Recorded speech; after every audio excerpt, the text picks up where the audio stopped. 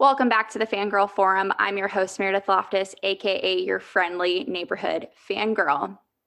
The Shadow and Bone series has debuted on Netflix and has introduced the world to the Grishaverse and seemingly reintroduced the world to Ben Barnes. This 39-year-old actor has been in the public conscience since about 2007 in his film debut in Stardust, going on to star in roles in The Chronicles of Narnia, Westworld, and even the Netflix Marvel Universe. In the height of Tumblr, he was the internet's perfect British boyfriend, and honestly, the fanfare over him and his career has only grown, especially now with this new Netflix series. And I really want to look at why this is. So as always, I am not alone. Returning to the Fangirl Forum, all the way back from episode 3, Crazy. Please welcome back Laura Siricool. Hi, yeah, thank you so much for having me. I'm so excited about this topic. This is a topic I feel like I deserve a PhD in. I'm so excited for you, and I'm so excited that I can give you the platform to earn that PhD. You know what I mean? And making her Fangirl Forum debut, give it up for features editor for Screen Rant, Alicia Grauso. Hi, I'm very excited. Like Laura, I'm very excited to be here.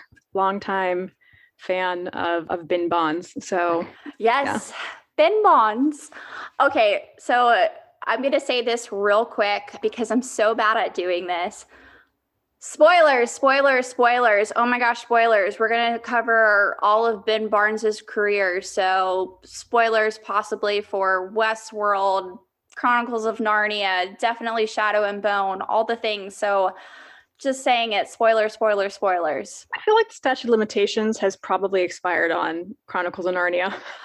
For sure, but I feel as though I needed to have that extra, just in case, let's just cover the whole thing in a spoiler warning. But back to Ben Barnes. Ben Barnes, original internet boyfriend. Man who has been around for so long, it feels like he's just been around in my life forever.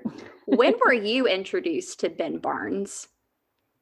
I actually think I probably first saw him in Stardust, but I really noticed him. We'll say when I decided, this is the man that I'm going to crush on for the rest of my life, was the first Chronicles of Narnia. Because he really wasn't in Stardust. He was just in the opening flashback scene, and then he was kind of out of it. So, and a baby Charlie Cox and Henry Cavill. Mm-hmm. Yeah, that was a stack cast, top to bottom. But I digress. But yeah, so I saw him first in Stardust, but then I really will say appreciated his talents the first time in the Chronicles of Narnia when he played Prince Caspian. I have to say the same, because you can't deny he's Prince Caspian. When they announced, Ben Barnes is Prince Caspian, a lot of people read Chronicles of Narnia at that time, from childhood. So we're like, okay, who's going to be Prince Caspian? And they showed this really beautiful looking British person with dark hair and dark eyes and just British. I was just like, okay, that man is beautiful. So Laura, you get me. Yeah, I feel like you and I, we're the same. And yeah, so I think that's when I was introduced to him. But I just watched the movie and stuff, but I really got invested in him. Probably I saw The Big Wedding in 2013, mm-hmm. and I was like, oh my God, this guy grew up.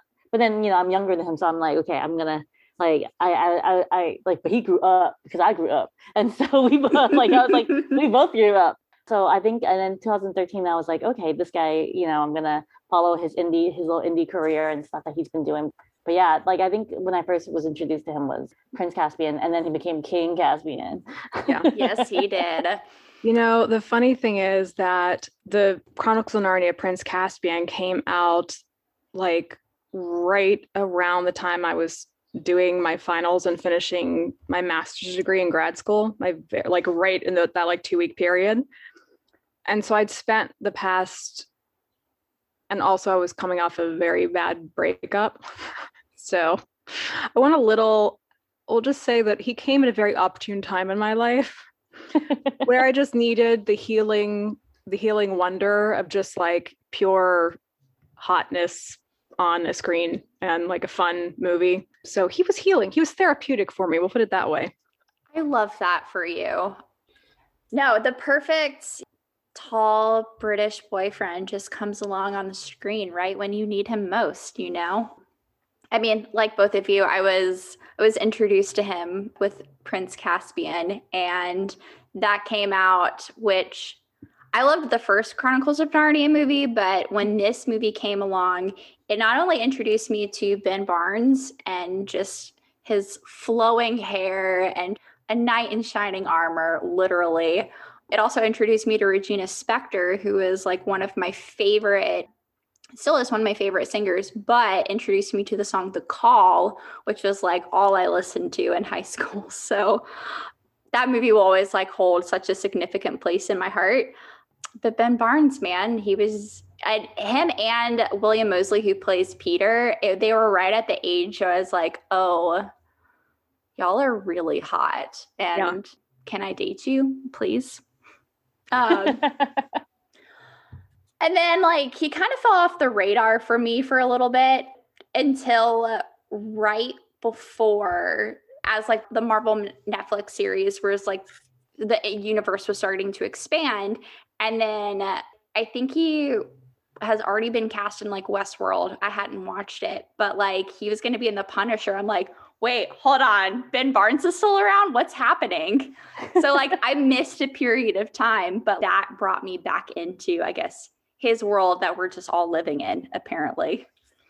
Yeah, he's really blown up too. I feel like, you know, even though he was huge in The Punisher, he was huge in Westworld, he's this beautiful man.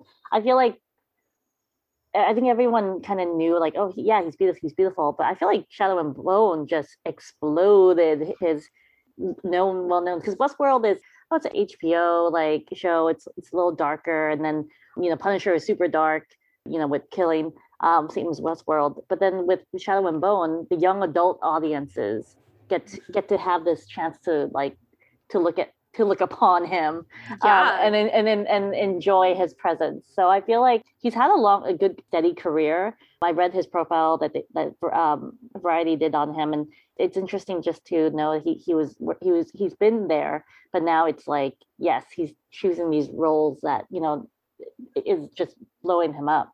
Mm-hmm. It's interesting because I feel like when he first came on the scene and, you know, started in Chronicles of Narnia, that he kind of got locked into that. And Hollywood was like, oh, he's the next Hollywood it boy. He's going to be the next leading actor. And they tried to cast him in all these like fantasy hero roles. Like there was Seventh Son, and there was, and like even the last Chronicles of Narnia movie and a few other things. And Dorian Gray, which I, as a lit major, I loved. I recognize it wasn't a good movie, but I thought he was good in it, and I liked his chemistry with Colin Firth, but he never quite blew up the way that I think everybody thought he was going to, and kept trying to make him do. And it wasn't fully his fault. Like I could see like why on the paper he would have agreed to do a lot of these films, and they just did not, the finished product just wasn't what it could have been. Then he kind of went away and did some indies, and it found like he came back and really found his stride playing villains on TV. It's almost like Tom Hiddleston, where Hiddleston kind of had the same trajectory, and then he really broke out playing Loki. It's, you know, I read, maybe it was Variety or Vanity Fair, but there was the profile where he talked about basically he struggled for a little bit after, you know, he kind of was told like, you're going to be Hollywood's next big thing. You're in this giant Disney blockbuster and the title character. And then nothing really panned out. And his movies kind of underperformed. He realized that he had to modify his idea of what success was and what happiness is. And so now for him, like, he's not really aiming for that to be like an A-lister or the next, you know, Hollywood it kid anymore. He's basically just like, as long as I'm doing work where I really enjoy the roles and I actually enjoy what I'm doing, like that's my happiness. That's my version of success. And I thought that was really interesting, because it seemed like once he, and maybe his managers, you know, his agency kind of let go of the idea of him being this giant star, that's when he actually became a lot more successful and a lot more acclaimed in the roles he's getting. I would still love to see him do like a more, you know, heroic, like good guy role, because I think he's really good in those roles too, but he's really straddled that like Hiddlestonian line of the sympathetic villain, and it kind of has all come full circle with Shadow and Bone. Yeah, I feel like he was like, you know what? I play the prince. I play the good guy. Like, if not Hollywood doesn't want that, F you guys, I'm gonna play villains for the rest of my life. Or the guy who, you know, you just don't know because like with Gold Digger, you know, you just didn't know if he was like a good guy or if his intentions were, you know, were good or not. He's just so good at being the mysterious, good-looking guy who I think I've said this many times, who you would have a great night with, but you wake up in the bathtub with your kidney missing. Like, and but you know what? And it's worth it. But he'd be like, but I just needed to do it to save, you know, and then he'd give you some explanation that like logical part of your brain's going, this is no, but then you're looking and going, yeah, okay, that seems reasonable. Yeah, like, do you want the other one? Sure. Yeah. It's like, let me give this to you. He definitely is very good at selling that villain to be like, he understands where they're coming from, and he gets you sold on where they're coming from too. Even in Shadow and Bone, I found myself being like, ooh, that was a really great point, but also you're shady. I do not trust you. And so then when the reveal came that like, yeah, he was the one who created the Fold, I'm like, of course he was. Of course he was the villain. It was no surprise to me, but he does it so well and with just a way, like a sincerity about him too, that you just want to be like, oh, sweet summer child, like, let me take care of you. But also like, I don't think I could trust you either, you know?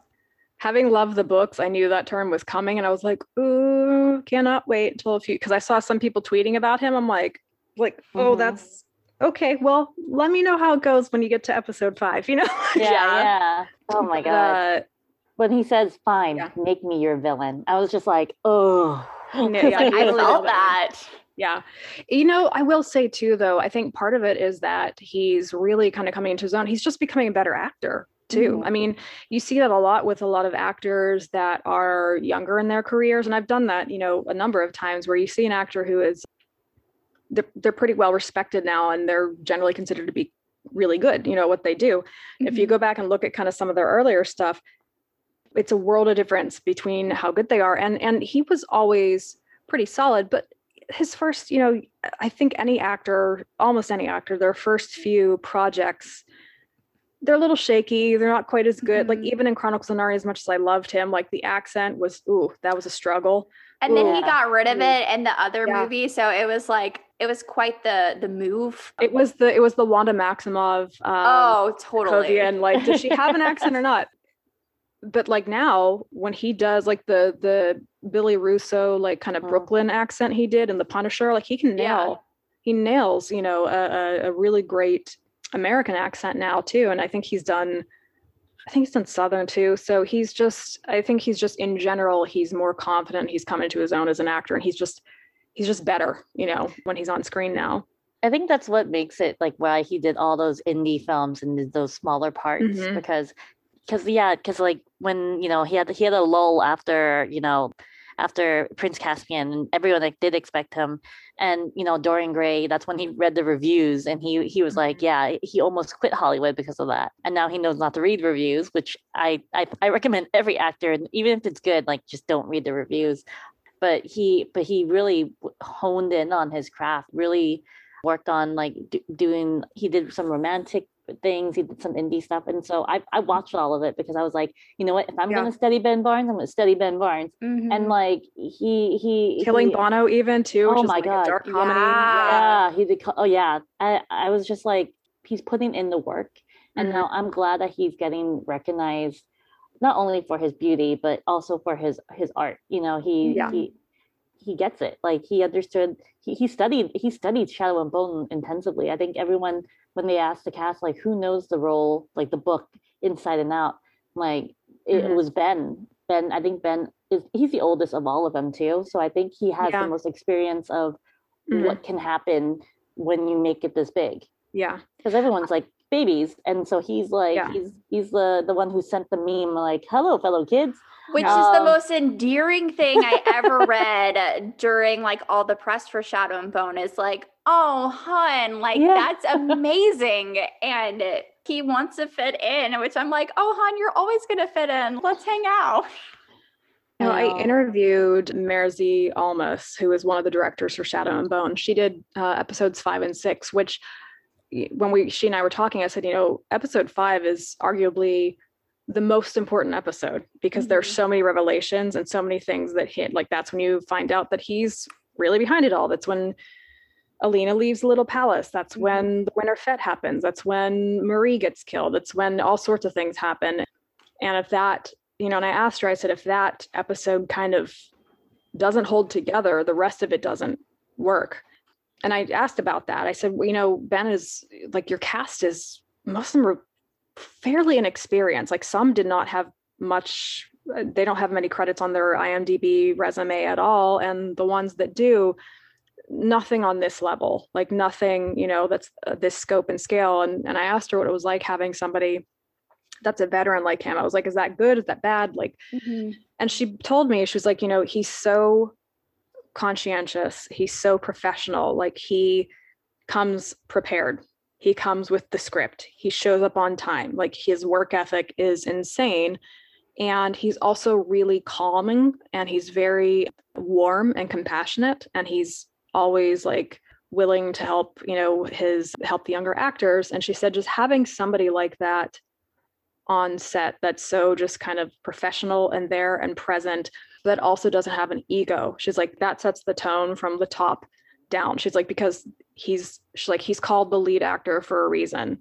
And that doesn't, she's like, and it doesn't just end with the young cast, whoever he's acting opposite. She's like, that also filters down to the crew as well. And so I thought it was really interesting how, because I'd never really thought of it that way before, because you think of it like, oh yeah, the lead actor like sets the tone for like the actors and stuff, but you don't really realize, or you don't really think, I guess, about how the lead actor isn't just lead in terms of how much screen time they have or being the protagonist. They're the lead on set.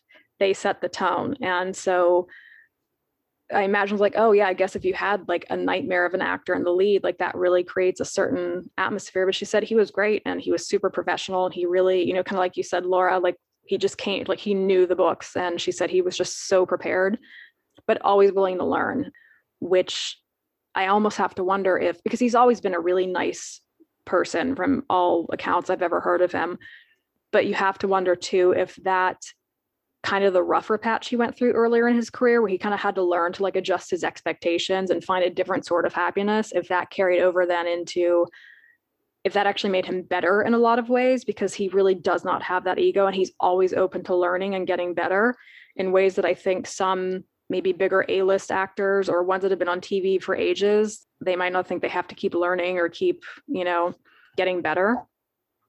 Yeah, I think that's unique. Hearing all of that, it just makes me respect him so much more and his craft, that he is able to, that he is setting the tone in the way that he has brought this professionalism to the set, and like that he is so warm, compassionate, willing to work with these other actors to help them hone their craft even better, to like pull these performances that really did make season 1 of Shadow and Bone so good and compelling. And I mean, I would have to believe that going through a rougher patch like that would be such a unique, teachable experience for him, that he would be able to carry that with his roles moving forward. And even what you were mentioning earlier, Alicia, about when his expectations changed, that's when he found the most success, and like he found success in enjoying the roles that he's playing. And I think that carries over into his performances and why he has gotten so much better role after role. And I like supporting people who care about what they do and that can learn and grow and continue to get better. And it's fun to support people when they are enjoying what they're doing and they're that good, and he happens to look that attractive too. So it all comes together. Yeah. I've actually interviewed him a few times and met him outside of work as a fan, and he's been so great every single time. And internally I'm screaming, but of course, I'm keeping profession I tried to, but he's gracious because like, I met him in the professional sense, and then I've met him outside where, it was just like as a fan, and I was just like talking to him about as a fan. And he was just patient and nice. Like, how there's I think we've all interacted. Like, I know you with the studio, whenever people come into the studio and stuff like that. And I know, Alicia, you interviewed a whole bunch of people before. But, there's always a rush feeling whenever, because they have to get somewhere. They have to go point A, point B, this and that. But he actually took the time, and I don't think he remembered me interviewing him and when I met him as a fan, because he's met so many people, but he actually took the time just to chat with me.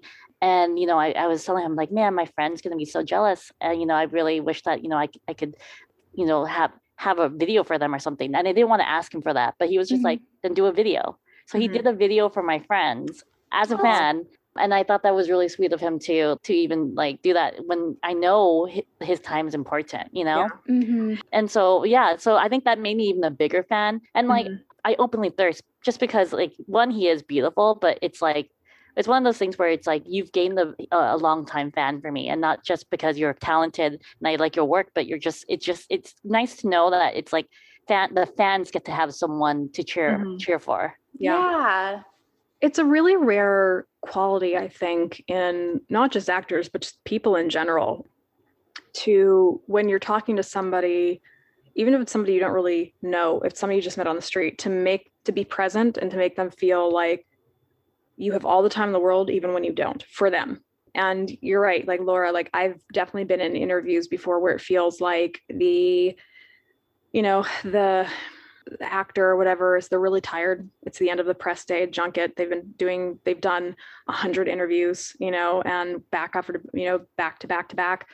You can tell they're just tired of mailing it in, or you can tell that they're kind of almost like internally looking at their watch. And I don't blame them for it. I mean, I have ADHD. It's very hard for me to not get distracted, to not get, worn out with things. It's really hard for me not to interrupt or talk over people. Like that's always something I struggle with. So I really appreciate the people like Ben Barnes who, their time is pressing, they don't have a lot of it, but they can still make you feel like, no, none of that matters. What matters right now is this conversation I'm having with you.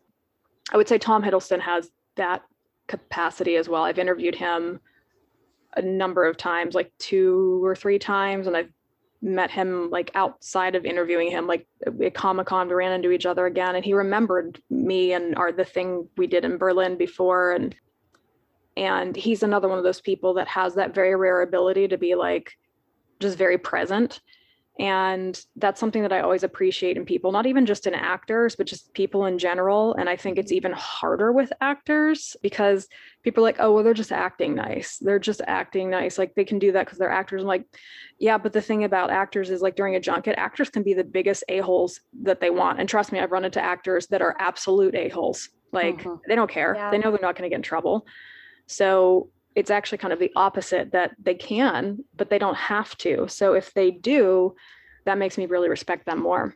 It's always the villainous characters that are actually the nicest people I've actually met like that. But Ben, yeah, he like, I think that sealed it for me because, I feel like whenever, like Alicia, I think, like whenever actors, we interview them, it's like they have to put their best foot forward too, because we are covering it. And then they want good press. But when I see or hear fan interactions just as a fan, I'm more excited about that, because those are the people who have this ideal in their head of like how it should be and like how they want it to be. And like BTS, it's like, oh, they love their fans. And I love that. I think, and like just looking at his Instagram, he appreciates his fans, and I could tell that.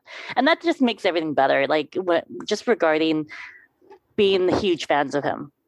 I think it's that idea of gratitude and always remembering that, not that he doesn't work hard, and not that actors like that don't work hard, because I mean, again, acting is actually, I would say, one of the most exhausting jobs there is. I mean, it's long, insane hours. You're never fully settled. Like you can be on a set it's not like a 9-hour day, like a lot of us work. They're on set for 12, 14, 16-hour days. going here, there, and everywhere. Like, and they uproot their lives like so yeah, often. they have to uproot their lives. But I think it's that idea of like and again, I've seen this in a few other actors I've interviewed and stuff, and that I've, watched over the years.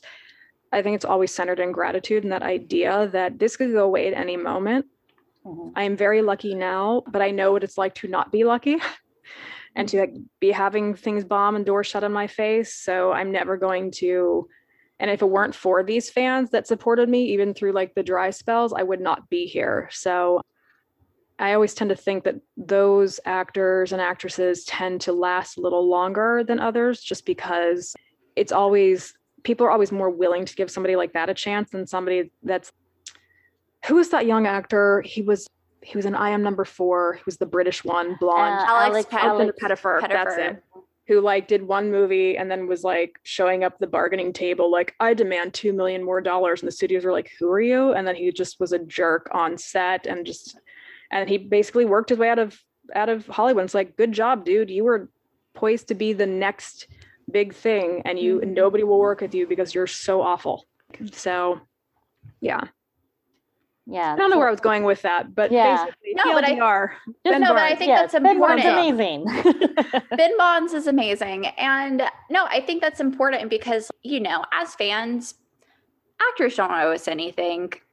They don't need to give us the time of day. But honestly, like when you find out that the person that you admire and enjoy their work, you find out that they're actually a decent person too and actually enjoy what they do and interacting with people, it makes it easier to root for them. It makes it easier to like support whatever they do. And it's fun to see them succeed because so often, like, there are big personalities in Hollywood, different actors and actresses, once they've made it to a certain amount of fame, like they can phone it in. And especially at junkets or interviews, they're selling a movie, but they can do whatever they want.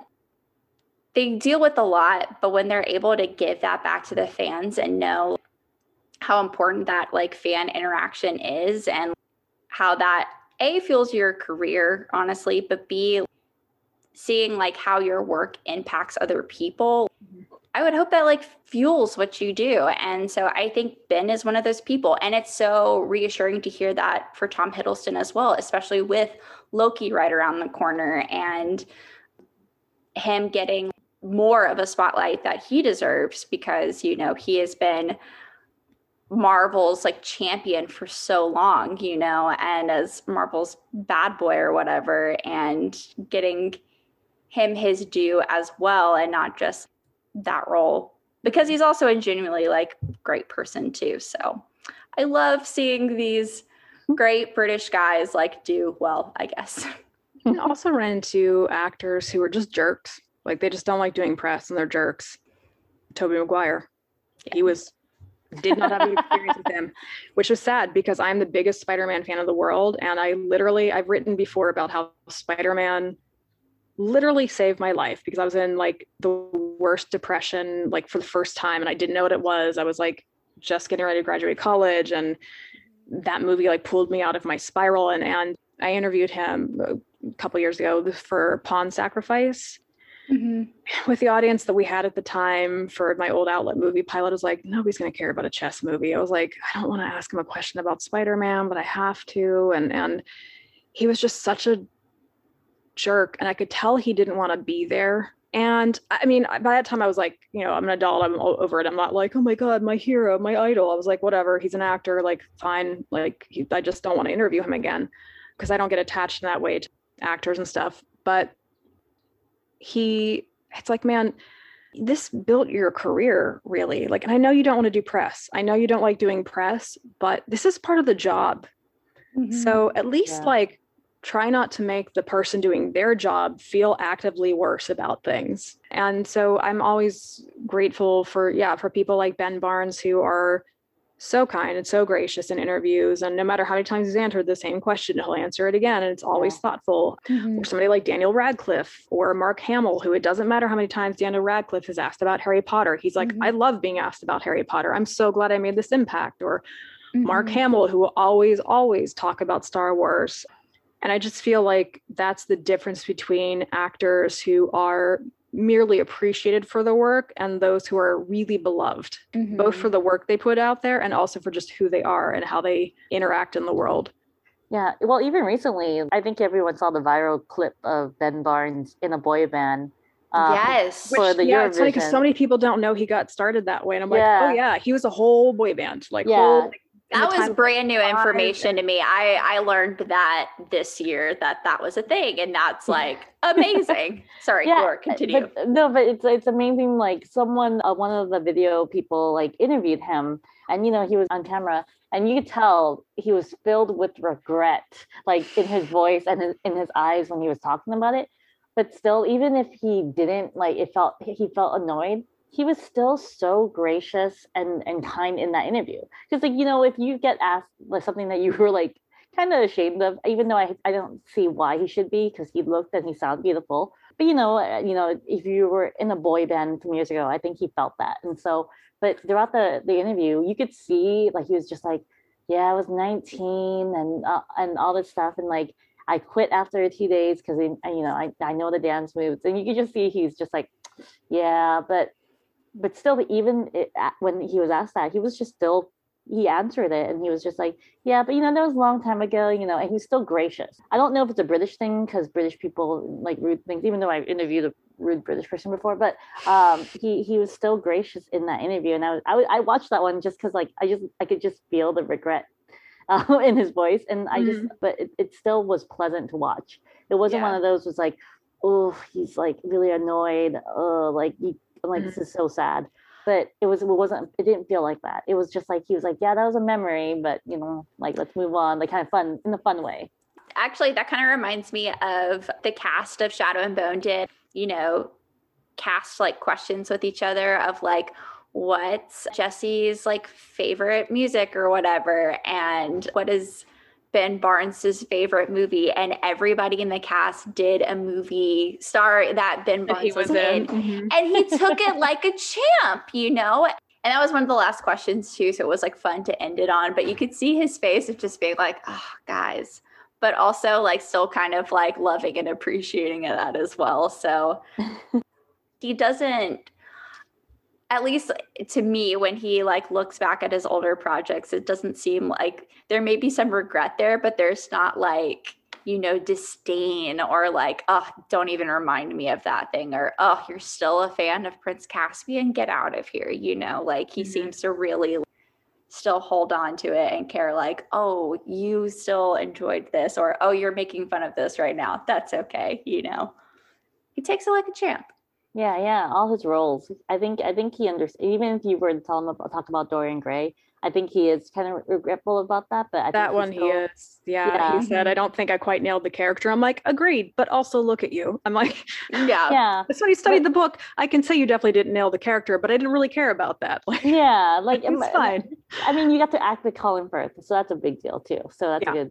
That's something you get to have. Like that's the only reason he did Seventh Son. You can't turn down working with Jeff Bridges and totally. And like if someone said, "Hey, do you want to work with Jeff Bridges?" I'll be like, you know what? Yeah. Although I remember watching that movie and screening it, and that was the one movie that just like ran out of budget, and then like it got sued by the VFX house.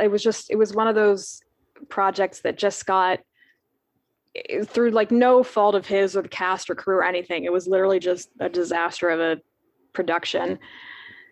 And I remember screening it, and I remember distinctly because his character was annoyed with Jeff Bridges' character, and God bless Jeff Bridges, but he super mailed that role in like 110%. You could tell he was just like, here to get a paycheck.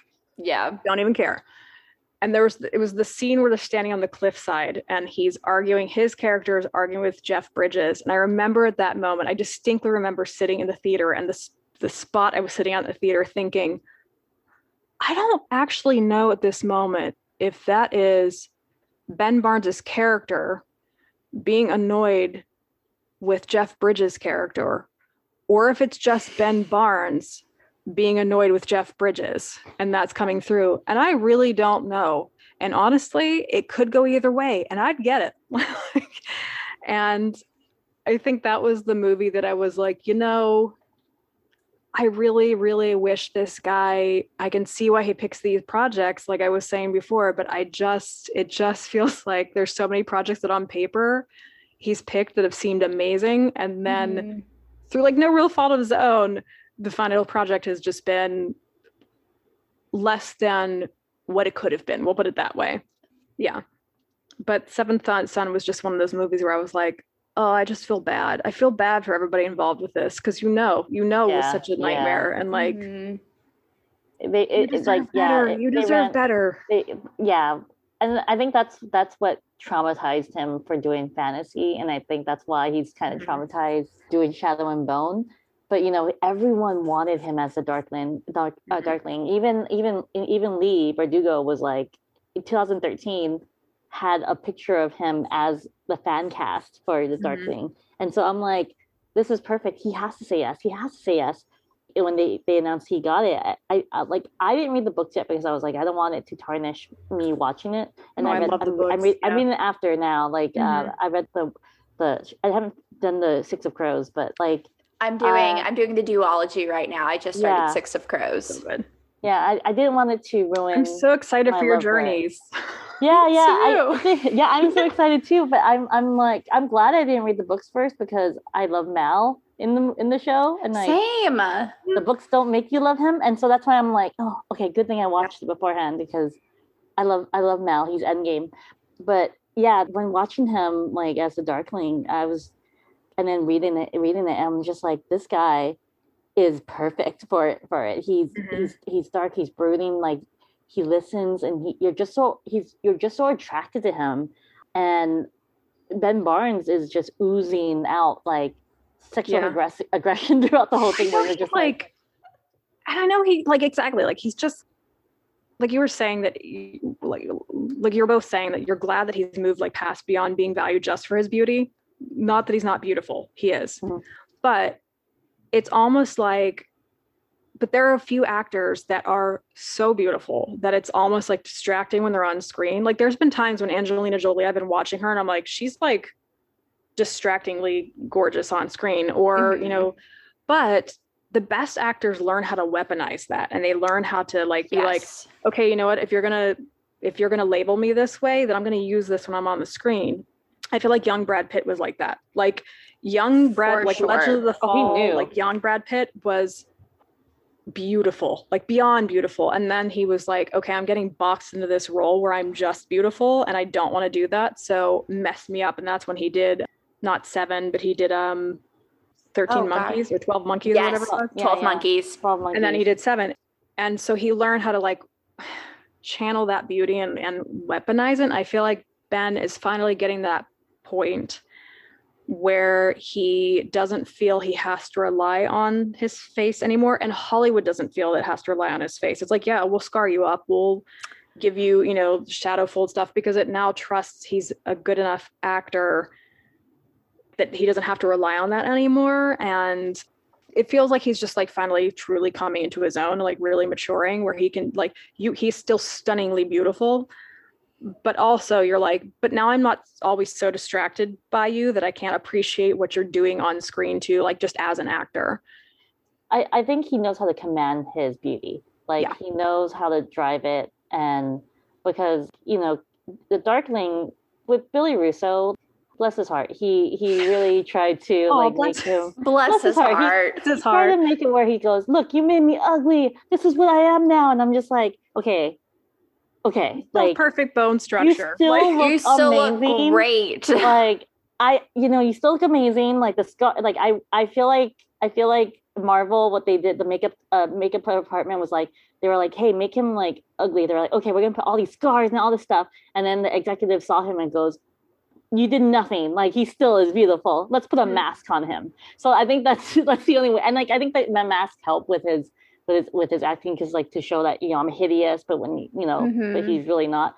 But I feel like with Shadow and Bone, in the end he gets scarred and everything. But I feel like he knew his role as the Darkling is a stunning person, but he knew that how to kind of like trick you with that beauty. He's magnetic. Like it's he the knows false front.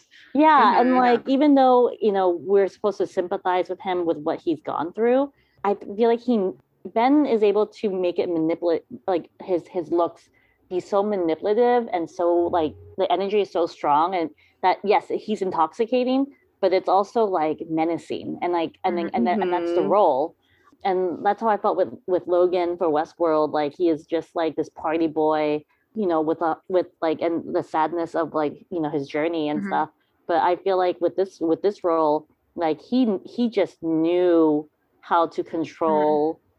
Yes, I'm beautiful, but I'm gonna use this beauty to manipulate you and drive and like make you feel safe and make you feel essentially horny, but essentially, yeah, it's just aggressive. But then there's a point to it where he's like, now I'm gonna trick you. He's the male version of like a femme fatale. Yeah. Yes. Definitely feel like that. Homme fatale? I don't even know what that would be. Like, I don't even think there's a word for it because it's so rare that men do that. And it's very rare the actor that learns how to has learned how to weaponize his sexuality in a way that pretty much every even remotely good looking female actress has learned how to do. It's almost like, it's not really the same comparison, but it's like how in DC Comics, Nightwing, Nightwing is always objectified for his butt now, and they just roll with it. And they're like, yeah, he's super hot. We're going to lean into it in the comics. And like, he gets it, and he's still an amazing superhero, but also he knows he's hot and he works with it. And I feel like that's what, like, Ben Barnes is like, yeah, I can't really choose the face I was born with. Like, I get it. I know, like, everybody tells me I'm good looking, but instead of kind of like lamenting that that's the only thing he's seen for now or valued for now, it, like you said, Laura, like, it feels like he's really learned how to use it as just another tool in his, like, obviously an actor's face is their greatest tool, but in general, but it feels like he's learned how to use his beauty as an extension of that tool. Yeah. And it just becomes another thing he can use now, where he's like, I don't resent it anymore, or I don't, obsess over it or anymore. I just use it now when I'm on the screen. And you're right. And it makes the Darkling a character that it's like a beautiful snake that's, you want to touch because it's beautiful colors, but it's, venomous, or, a beautiful butterfly that's toxic. Yeah. It's nature's camouflage. A pretty face is nature's camouflage. Yeah. And like, the thing is too, you don't know if he's sincere or not regarding it, because his chemistry with Jesse, like as the character, incredible. It was so intense. Like, I just felt their chemistry versus Mal and like Archie and Jesse. Theirs was more natural and cute, like where you're like, get married, have kids, be happy. But this one is like, oh my God, like, just like you just feel the intensity and passion between the two. And like, you want her to trust him. Like, you want all this stuff for her. Like, oh my God, just like, it's passionate. And like, part of you does trust him. If you haven't read the books, then you trust him. Kind of like, this guy, he's actually trying to help his people, all this stuff. But, it's somewhat also menacing, where it's like, oh, when you find out the truth, you still want good in him, You want the redemptive arc, like Kylo Ren, like when he kills his dad, you're like, but I still hope. Yeah. Or like Loki, you're like, okay, you tried to wipe out New York City, but I still hope. Like, maybe I think that's why. I think those guys are, the Darkling, Kerrigan is part of that group now for me, like being part of, like, with Kylo and being with Loki. It's one of those where it's like you're cheering them on. You know that they're bad, but you're cheering them on because even though like there's something menacing about them, there's still something inside them, because you learn their history, that you are hopeful for. It's the vulnerability. Yeah. They all allow themselves, because they're all insanely powerful men, like these characters. And I think that's always, like, I hate to say it, but I think that's always catnip for straight or bi girls, or boys, whoever, I think that's always catnip, is a very, very powerful man who allows himself to show a little bit of vulnerability, because and then makes it intimate, because then it makes he's really good at doing that, at showing that little bit of vulnerability. And even though he's showing it to, like, Alina on screen and Jesse, not really to you, he makes it feel like it's you. He's showing that little bit of vulnerability too. It's true. I felt it when I was just like it's just through the screen. I'm just like, oh my God, I would risk it all for you. A wizard hell bent on taking over the world, but you know what? I will be like, I'm Zoya. I'll be like, yeah, just pick me. I'll take care of everything. Yeah, I think it's so interesting that these characters that you've brought up, they're all very powerful characters, but they're also insanely lonely, you know, and they let their guard down just for a little bit, just for a moment, to one select person, which in Kieran's case and even Kylo Ren's case, it's been like a woman. And so like if you're attracted to him, you feel like you are sitting in that seat and you're like, oh, I understand. I trust you, even though you believe what you're doing for a noble cause, you know, or in Kieran's case, you know, because like Grisha are being killed at that time. They are being used for wars and not necessarily like protected by even their own country that they're in, but he's trying to protect them. And yet he's still gaining power for himself and viewing that as, well, this is how I'm going to create order and balance. You're like, I see you, I get you, but you also just turned all these people into Thanos, these like yeah, exactly. Thanos. Yeah. He does a really good job, and a lot of this goes to, you know, of course, like Eric Heiserer and the writing team, and Lee Bardugo, because they really did upgrade quite a bit from the books, especially characters. She said before that these were the first books she wrote. She'd probably go back and do a few things differently. There was some problematic stuff in it, some tropes, and Mal is a jerk in the books. Like, I do not like Mal in the books. Eric told me he was very excited. He was like, we're gonna make people like Mal, because we were DMing, because when the trailer first came out, I DM'd him just to congratulate him. Like, it looks amazing. I love, I love the books. Like, I'm super pumped. And he was like, we're gonna make people like Mal. So it's interesting because most people talk about how Mal is definitely an upgrade from the books, even Alina too, because she has a lot more agency in the show. She's not quite as like obsessed with Mal. Like, my whole life I can't decide things unless Mal's here, and she's definitely more the aggressor with the Darkling in the show, which is really good. They made her so weak in the beginning, where she goes, oh, I can't do anything, I'm so tired, like, and she had self-confidence, like she doesn't have that much confidence. They really upgraded her a lot, and with the the consent scene though, when he though I'm not one to be like, for me, I'm like, consent should be natural. It's not, but it's always nice to be reminded. And so when that scene happened, I was just like, oh, I need a break. Yeah. But like, on top of all of that, I think what's not being talked about as much is he's also upgraded the character of the Darkling from the books, because in the books, the Darkling is much more of a jerk. And I don't know how far you guys are in the books, but this isn't really spoiling anything, but later in the books, their dynamic isn't, he's lonely, but it's almost like he's almost resentful of the bond they have, where he's well, I'm stuck with you, because we're gonna be like, I need you because you're the only one that understands me, because the only other immortal like me, and the only other summoner like me, but like, you're a real pain in my ass right now, and like, I'm not happy with you either, but like, we're bound together, so eventually you will succumb to me.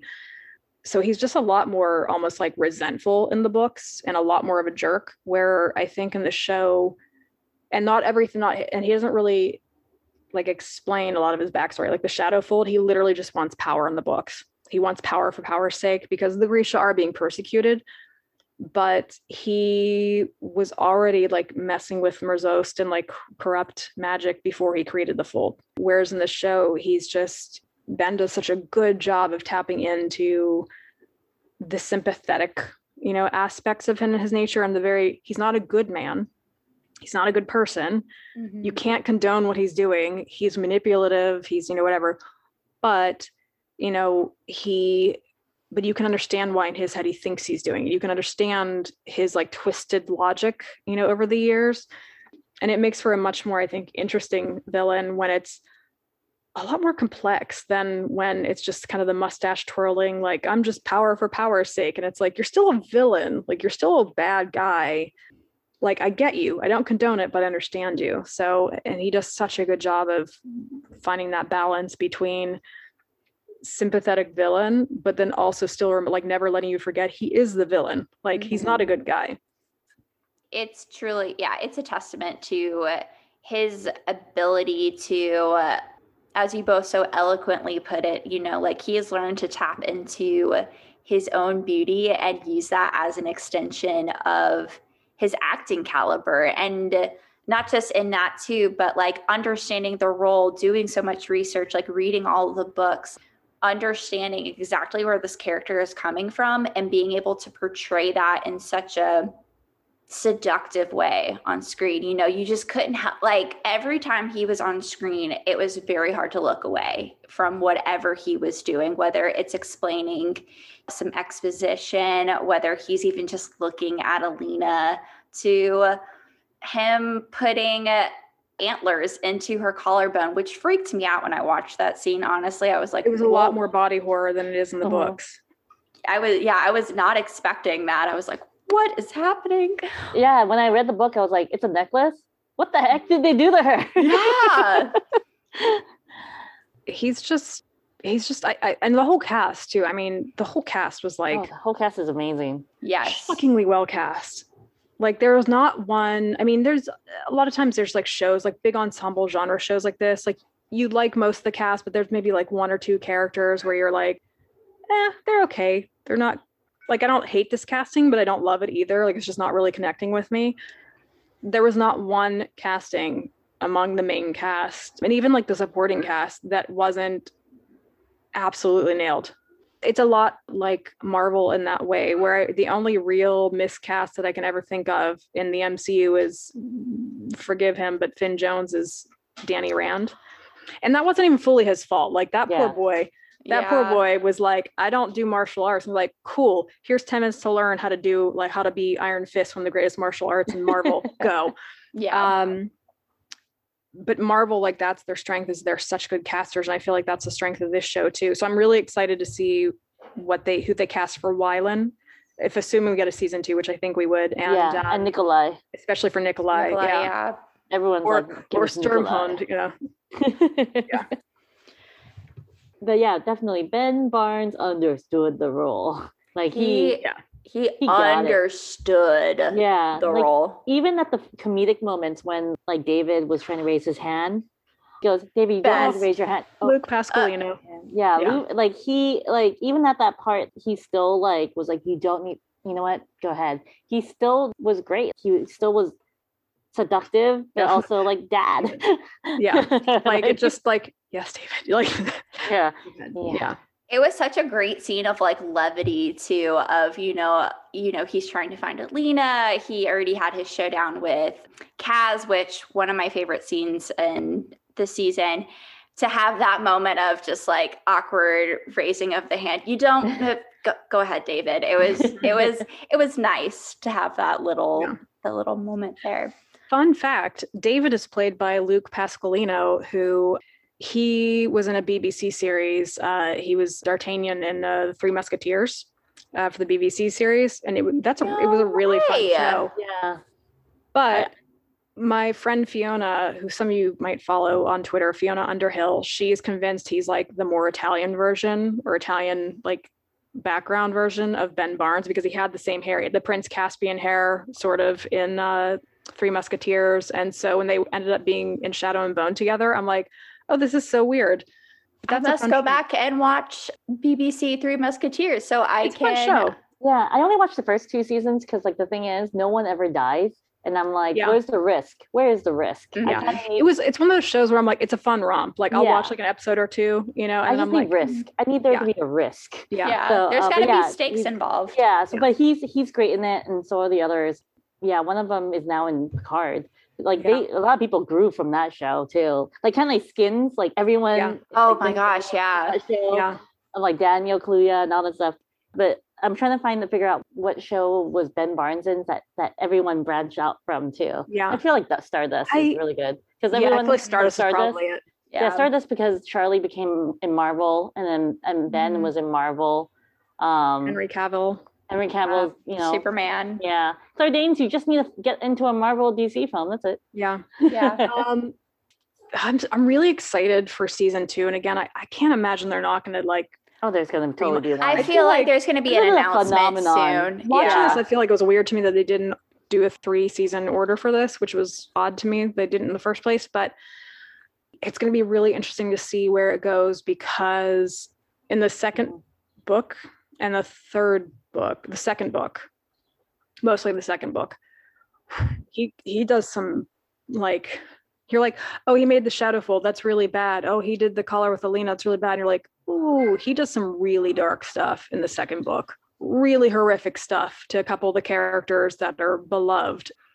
It's going to be really interesting to see how people respond to it, because those are the things that it's like there's no coming back from some of the stuff he did. Like, there were a few things that I remember reading the book for the first time and being like horrified at the reveal of what he did to one of the characters. But I don't think you can have, I think you have to have somebody like Ben Barnes in the role who is so charismatic and so charming and so generally likable, because like that's what runs the risk of like really pushing an audience away. So yeah, I'm really interested to see how, if they do the same exact things the way they did them in the book, I'm going to be really interested to see how people respond to that. Because this isn't like the end of the season. It's like, well, he's bad, but maybe he could still be redeemed. And then you get to those moments in the books and you're like, oh yeah, there's no coming back from this. Like, that's just, he's a monster. Yeah, I have a feeling they're gonna, if they're gonna announce 2 and 3, and then they're gonna shoot it all together all at once just to save time and energy. I'm curious of how it's gonna interact with the Crows and Alina's story. Like, it looks like they're setting up the stories from Six of Crows this season. Yeah, but then the Six of Crows like heist story, which I haven't read that part yet, but how is it gonna intertwine with the second book for Alina? You know, like yeah. So I'm wondering if they're gonna do like Alina's story and then Six of Crows story, and then put them all together. Like each season is gonna like correspond, so then it'll be the final showdown that they decide to do. So I don't know. It's just like I'm looking forward to it. I'm looking forward to how they're gonna put the show together and how Ben Barnes is gonna create this full character through the end. But I'm just glad I like Mal. Yeah. For me, and I said this in a previous episode, I really hope that we get to see more of the Crows and even Mal and Alina's paths cross again a bit more, because they all had great chemistry with each other at the very end of the season.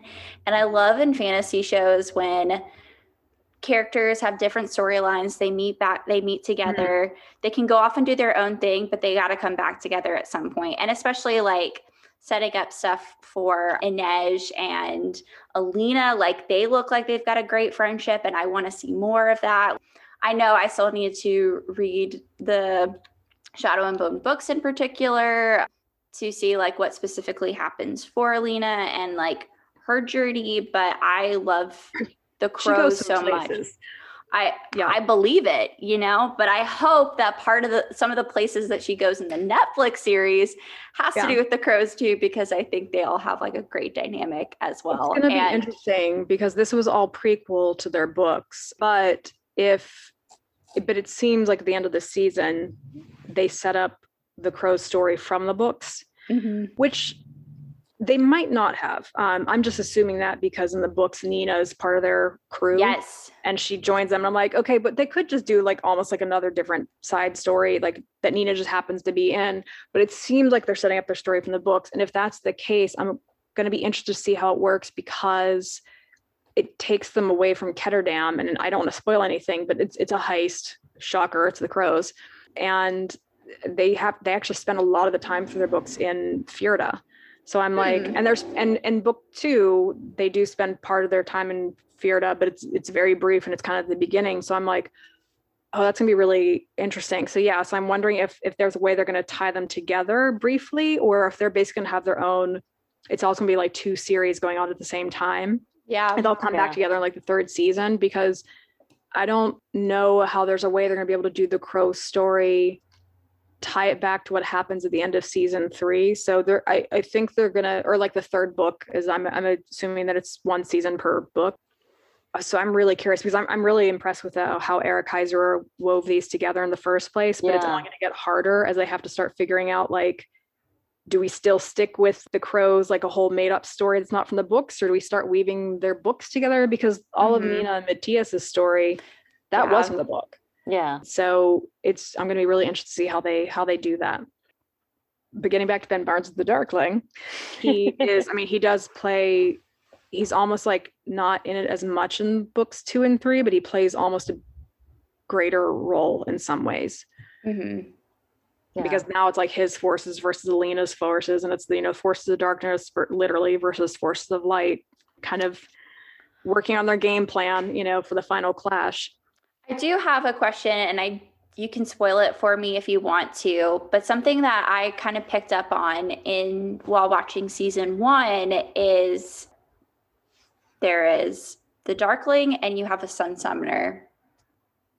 Do they have a child who is like the chosen one to end everything? Like, I don't know what it was, but are you asking, do they have sex and have a child? Do they have together? Sex and do they have a child? And I feel like with two powerful people with opposite abilities, does something come from the merging of that? Gotta go with no. Okay. I will say that as in the show, in the book, and this is one of the areas in the book where I thought it was handled really well, is she didn't do that waffling like, I can save you. Well, maybe if I just try again, he'll be different this time. No, Alina's like, you're a monster. No, they're weirdly drawn together. Like she'll check on him because she's lonely and she feels, again, in that weird way, like he is the only one that can understand her. But there is no like, willing attraction. There is no, like, she is very much, which I appreciate, that she's very much like, no, I'm not going to be that little girl that falls for his like charms. Like, no. That's good. Imagine the seduction I'm feeling, or like the pull I'm feeling toward you, is the same thing that everybody feels, and I can ignore it now. Yeah. So imagine it being like The Last Jedi, the energy drawn of Kylo and Rey. Yeah. That's what's going to be for the second book. Okay. That's good to know. And honestly, like, I was really impacted by, when it was kind of cheesy too, but I kind of loved it anyways, Kerrigan's scene with Mal, like saying like, time is against you. Time is on my side. I'm immortal. She can hate me for a while, but she can forgive me also. You are going to grow old and die. And I found that very like fascinating of, oh, maybe there is a point where like, because they are both immortal, they come back together and stuff like that. So, well, I'm glad to know that at least like she can recognize like, yes, we are lonely. I mean, we could have a part 2 whenever the second one comes out. We could have a chat about that. Oh yeah, like so many. There are also 2 more books after Six of Crows and Crooked Kingdom. There's the King of Scars and Rule of Wolves with Wolves. This is the most recent one that came out in March. Yes, that's right. Yeah, which also I've got nothing but time until season 2 comes out for me to read these books and be well caught up by the time season 2 rolls around, and we can do this conversation again and be like, wow, I was really off on that. But that's fine. It's really interesting actually, because I went back and I like blew through the first 3 books again the week that it came out. Did a lot of reading and writing that week, just because I was doing so much I was kind of like running all the content for that show. And so I wanted to pull out a lot of pieces from the books and comparisons and stuff. And it's really interesting seeing how it's almost like a really good little mini crash course in how to adapt a book, and reading the books and then turning right around and watching the show. It was really interesting seeing like, okay, so these problems I had with the books, they really upgraded those. And you could tell those were the same things that she was like, I'm not really happy about this, or I don't really like this part. And it was kind of a master class in how to weave in storylines together like that. So it was just really interesting, but all of them too, like all of them understood the assignment, so to speak.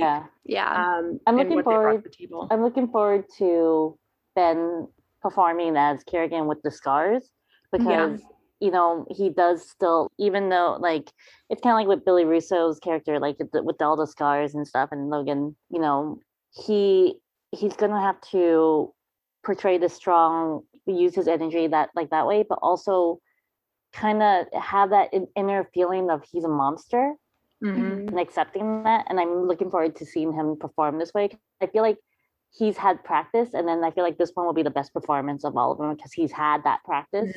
So I'm looking forward to how he's going to treat, how he's going to move forward with this villainous role, because before he was hiding it, but now it's like it's known. Yeah, so it's also like it's out in the open, baby. It's also like let's go too. And I think it'll probably be the same thing. The show, it looks like, is that fight in the Shadowfold where he survives and comes out. He's different.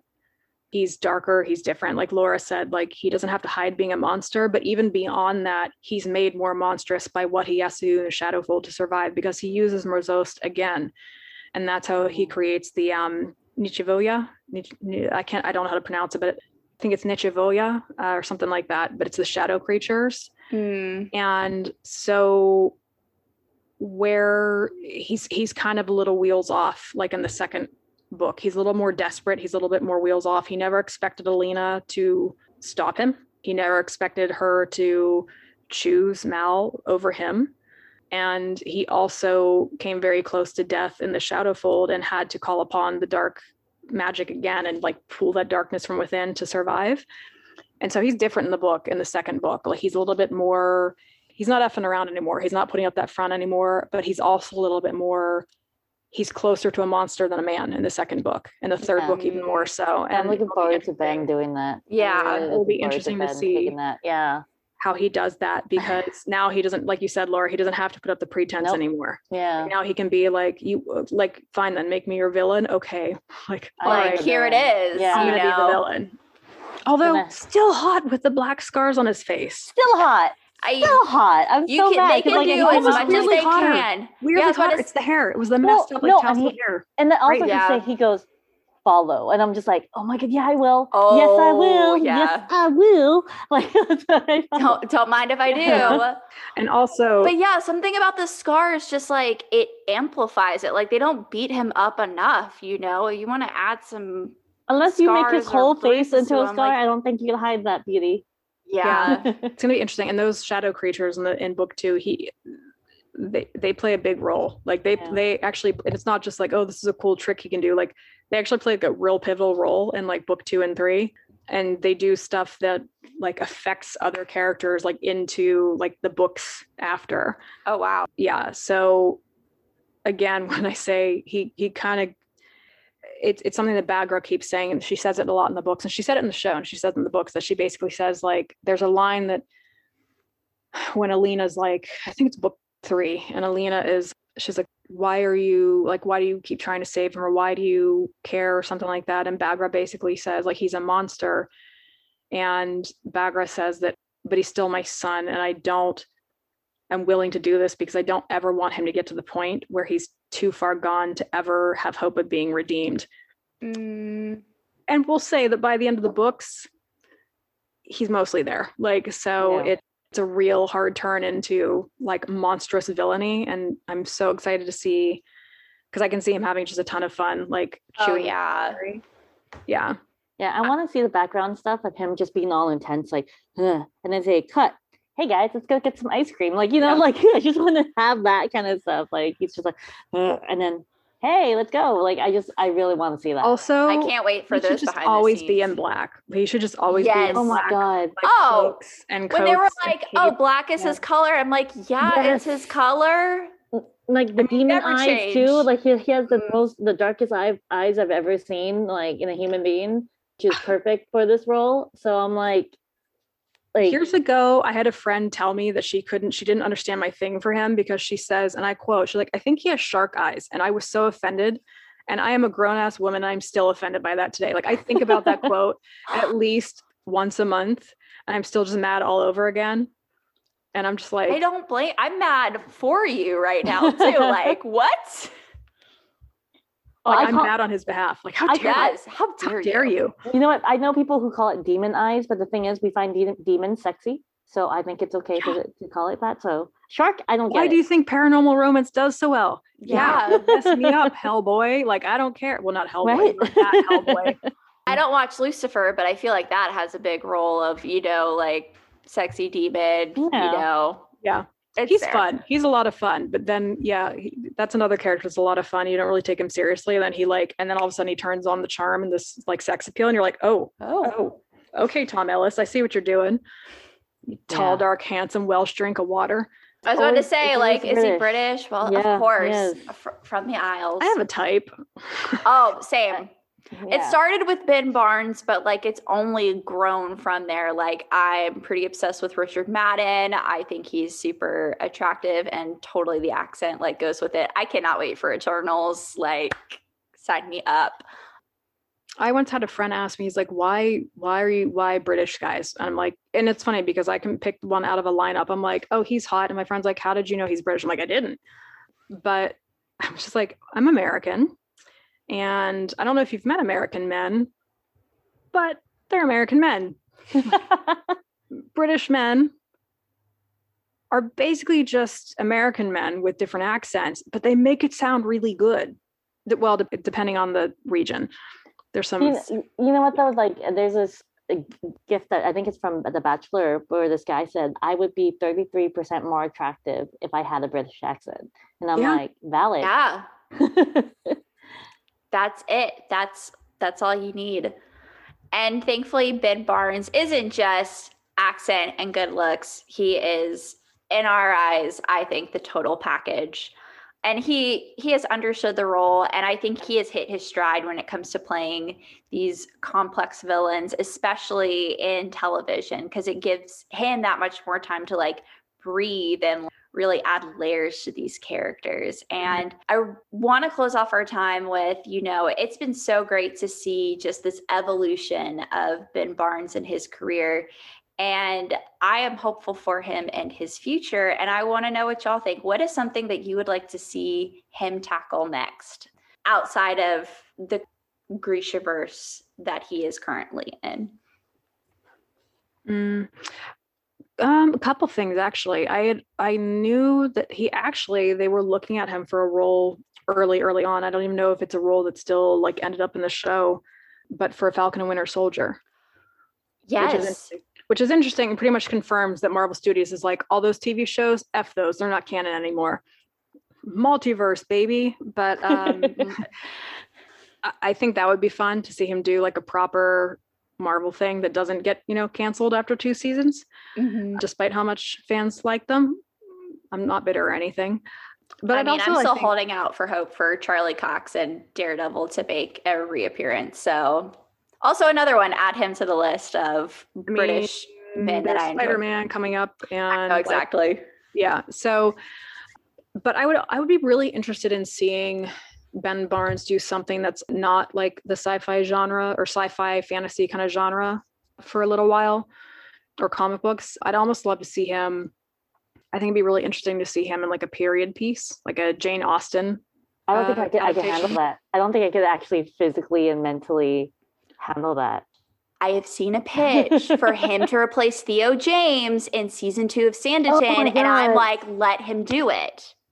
I don't know if I can handle that. Or I think it'd be really fun to see him do horror.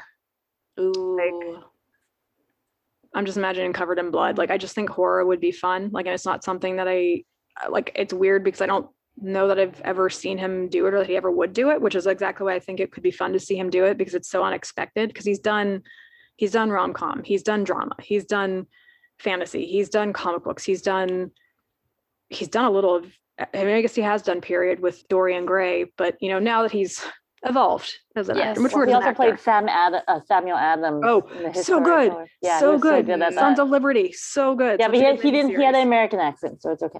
Such a good series. Yeah, such swagger in that. Like, he had such swagger. I'm like, I don't think our founding fathers were this hot. Like, but okay, like, I'll roll with it. But yeah, so I think I'd like to see him in that stuff. I mean, I'm always interested to see him in anything, but I would like to see him in those. I love to see him in anything. I don't think I could mentally handle him being in a period piece, because he would be so charming. But I'd actually I would love to see him in like do the trifecta of like comic book, do sci-fi, that kind of stuff. But I definitely, he's just so good. I would love to see him do a comedy, just because, or musical comedy, like Mamma Mia 3 or something. I know you love Mamma Mia. That's exactly my pitch. And I watched Mamma Mia, Here We Go Again the other night, and thinking, I could see him in a sequel. Like, right. Let's do the Mamma Mia cinematic universe. Let's throw him in. He could like be in the flashback movie of seeing Cher fall in love with Fernando. And he's like the friend there too. Like, I don't care. Like, Like, yeah, I think we should see him in a musical. I need to see him in a musical because he sings and he sings beautifully, and I feel like he showcases his art, and I feel like I would love to see him in a musical, like a comedy musical, because one, we never get to see him be funny. He I don't think I want him to host SNL. Oh, I feel like just knowing how, like, just not, I don't know him, but I just feel like if he were to do SNL, I bet you he's gonna sing in his opening thing, just monologue. That's just, if that happens, I'm gonna be like, I told y'all. So I definitely want him to see some comedy, because we've always seen him as this dark, dramatic guy. But I would love to see him do like a funny piece, and also like a musical comedy, or just comedy in general. Okay, you just saying that about comedy, it made me think of, he could do something like Barb and Star go to Vista Del Mar, like how Jamie Dornan's role. Jamie Dornan. He would be perfect in a role like that. It's comedic. He has a solo number. He was a villain, but he falls in. It's just so great. I love that movie. I think it is one of the best so far of this year. But I could see Ben Barnes, like, I think that'd be a fun switch for him to kind of get to exercise the musical side of him. Even like something like Eurovision, I feel like, with Rachel McAdams and Will Ferrell, like that movie, I feel like well, Dan Stevens was hilarious. Dan Stevens was hilarious, and I think like he's of the Netflix family. They clearly love him. They could make a Eurovision sequel. He could be in it. It could be great. Oh my God, especially since he auditioned for Eurovision for the UK. I think that would be even better if he played the boy band version. Oh! All right, Alicia, I know you suddenly got my favorite. I suddenly, like, this popped in my head. Make Spy 2 and make him the villain, but a comedic villain. Oh. Put him in a Melissa McCarthy when will Paul give us that? Imagine him acting across from like Melissa McCarthy and Jason Statham, and just amazing comedic potential. Yeah, I just need him to do something funny and something just so we could see that. Funny and Killing Bono. Like, he has good comedic timing. He just never is allowed to use it. It's almost like, I wish they would. It's like Chris Hemsworth when. Exactly. I mean, Chris Hemsworth has kind of always done funny stuff because Thor's always been a little comedic, but then he did Ghostbuster, and I was like, what the, or like, and Thor Ragnarok. And I'm like, holy God, like, this is a revelation. Like, as funny as he was in the Thor movies, Ghostbusters was a revelation watching Chris Hemsworth as Kevin. Yes. I always say that my cat, Keats, he is the cat version of Kevin from Ghostbusters. Like, that's 100% his personality. But I like, let hot men be funny. Yeah, I know it's deeply unfair that they're hot and funny, but still also let hot men be funny. Like, yeah, I agree. Chris Hemsworth's entire career changed once he did, yes, it was big when he did Thor and he was a part of the Avengers, sure, but the moment that he did Ghostbusters, it was like a sign to everybody, wait a second, he is hilarious. And thank you, Taika Waititi, for tapping into that for Ragnarok. And it has caused a rebirth of not just Thor, because, we're getting more of him, but even Men in Black and some of these other movies that he's doing, he's leaning so far into his comedy chops, which Men in Black International, not a great movie, but he is so charming, delightful, and goes for the funny bits that, you can't help but root for that. So I'd like to see Ben Barnes, get that chance. You know what role he'd be fantastic in? Mr. Fantastic. There we go. Ben Barnes would be an awesome Reed Richards. Oh my God, he would be. Put a little gray in his temples. Yeah. Or go for a younger version. I would love that, but I would also equally, I don't want that either. My whole thing for Fantastic Four, because I care so much about Marvel's first family, I really want it to be a bunch of unknowns. I don't want to bring any kind of preconceived notion about them. And as much as I love Ben Barnes and I would totally support him in doing that, I would also be like, oh my gosh, this is going to follow you for a long time. I don't want this to wreck you in any way.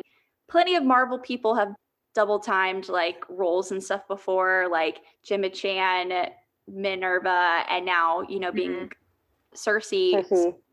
To go from him being Billy Russo. and B, Reed Richards, fantastic. But I want a bunch of unknowns for it, which I think is a little which selfish, Marvel usually does for like earlier cast. Maybe not as much now, but they did. Yeah. I love the article that. Doom. Yeah, he'd be a good Doom. He'd be even a good. This is kind of he's get more scars on his face. Right in coloring, he's like not right in his like. Oh yeah. But Adam Warlock or not? Yeah, Adam Warlock. Like just the like perfection of physical beauty that has to like kind of play it very like distant at first, like almost like James Dr. Gunn, Manhattan, if you're listening to slowly this, gets more like kind of playing it very distant, like Dr. Manhattan, and then slowly gets more human. I think he could be really good in that role. James Gunn, if you're listening, hi, hello, how are you? Cannot wait for the Suicide Squad. You should totally do this. Although in my heart, Jensen Ackles will play Adam Warlock, but he never will. He doesn't want to do movies. Another man who is shockingly beautiful in person. Just like you need to tell him your skincare routine. Like your skin is amazing. You know what it's called? Hollywood. Hollywood. Rich. That's what it's called. Having money. Being rich. Having rich. money is what that's called. Mm-hmm.